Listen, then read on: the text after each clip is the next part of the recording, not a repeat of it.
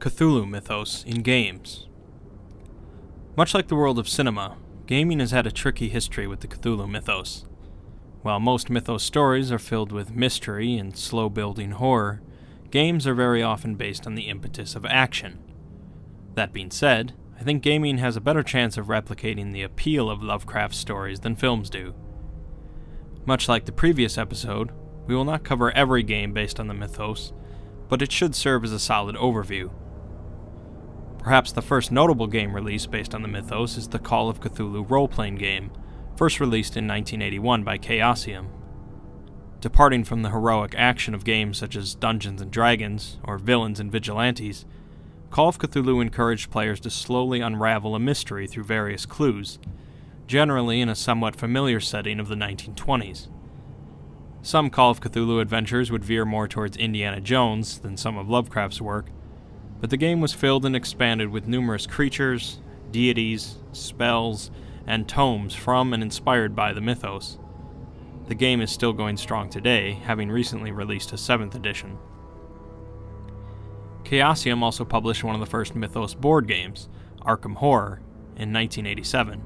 The game takes place primarily within Lovecraft's fictional town of Arkham, although characters will occasionally travel to other locations such as Earlier and the Dreamlands. The players would be tasked with dealing with monsters coming through various gates around Arkham, hopefully closing the gates and preventing the old ones from taking over the world. The game was redone in 2005 by Fantasy Flight Games, who also put out Eldritch Horror in 2013, a similar game to Arkham Horror, but taking place across the globe. One of the first video games to be heavily inspired by the mythos was Infogram's Shadow of the Comet, released in 1993. The plot concerns a British photographer in 1910 who hears the story of a man who went insane upon trying to observe Halley's Comet as it passed above the fictional town of Ilsmith, a clear reference to Innsmouth. After arriving in Ilsmouth, the photographer finds that there's much more going on than just a comet passing by. The story is very much Lovecraftian in nature, as the player slowly unravels the mystery and horror lurking behind the quaint coastal town. The game features direct references to the Necronomicon, Cthulhu, and Yog-Sothoth. A follow-up game, Prisoner of Ice, released in 1995, was based partially on At the Mountains of Madness.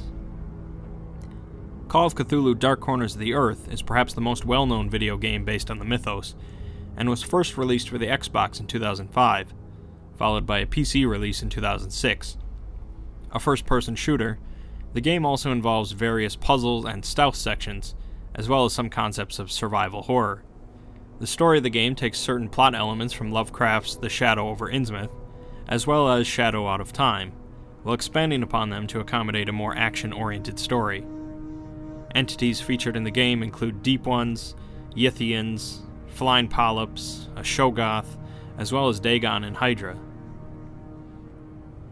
In 2006, Frogwares, mostly known for their series of Sherlock Holmes adventure games, released Sherlock Holmes The Awakened.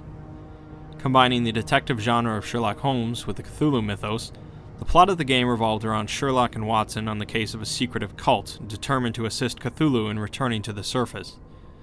A somewhat grimmer title, it was the first Sherlock Holmes game to receive an M rating in the US, but it was very well received. Frogwares have since announced a standalone open-world investigation game based on the mythos titled The Sinking City. There is no release date planned, but it looks promising. Cyanide Studio is also planning on releasing a Call of Cthulhu game in 2017, although this one appears to be more in the style of Dark Corners of the Earth, with hopefully less shooting. The list of games that have been inspired by Lovecraft and the Cthulhu mythos would be exhaustive, but I'll mention a few. Eternal Darkness, released by Silicon Knights in 2002 for the GameCube, is very similar in tone and concept to the mythos, featuring eldritch tomes and ancient beings that some wish to return to the world. Bloodborne, released in 2015 for the PS4, is heavily inspired by Lovecraft's works and ideas, as well as Gothic horror and Victorian architecture. Various great ones are referenced and featured throughout the game, including one visually similar to Cthulhu. Much of the later plot of the game involves the potential return of the Moon Presence, a mysterious great one associated with the moon. There also are certain female characters that become suddenly impregnated with an alien spawn, much like the plot of the Dunwich Horror.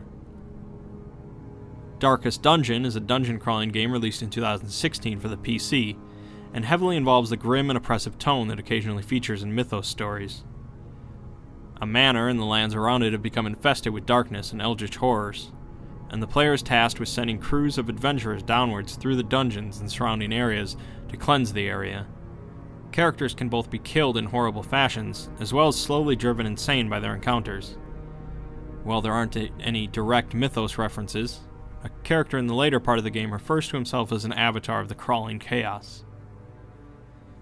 While the history of the Mythos in gaming has similarities to that of film, the future of Mythos games looks brighter.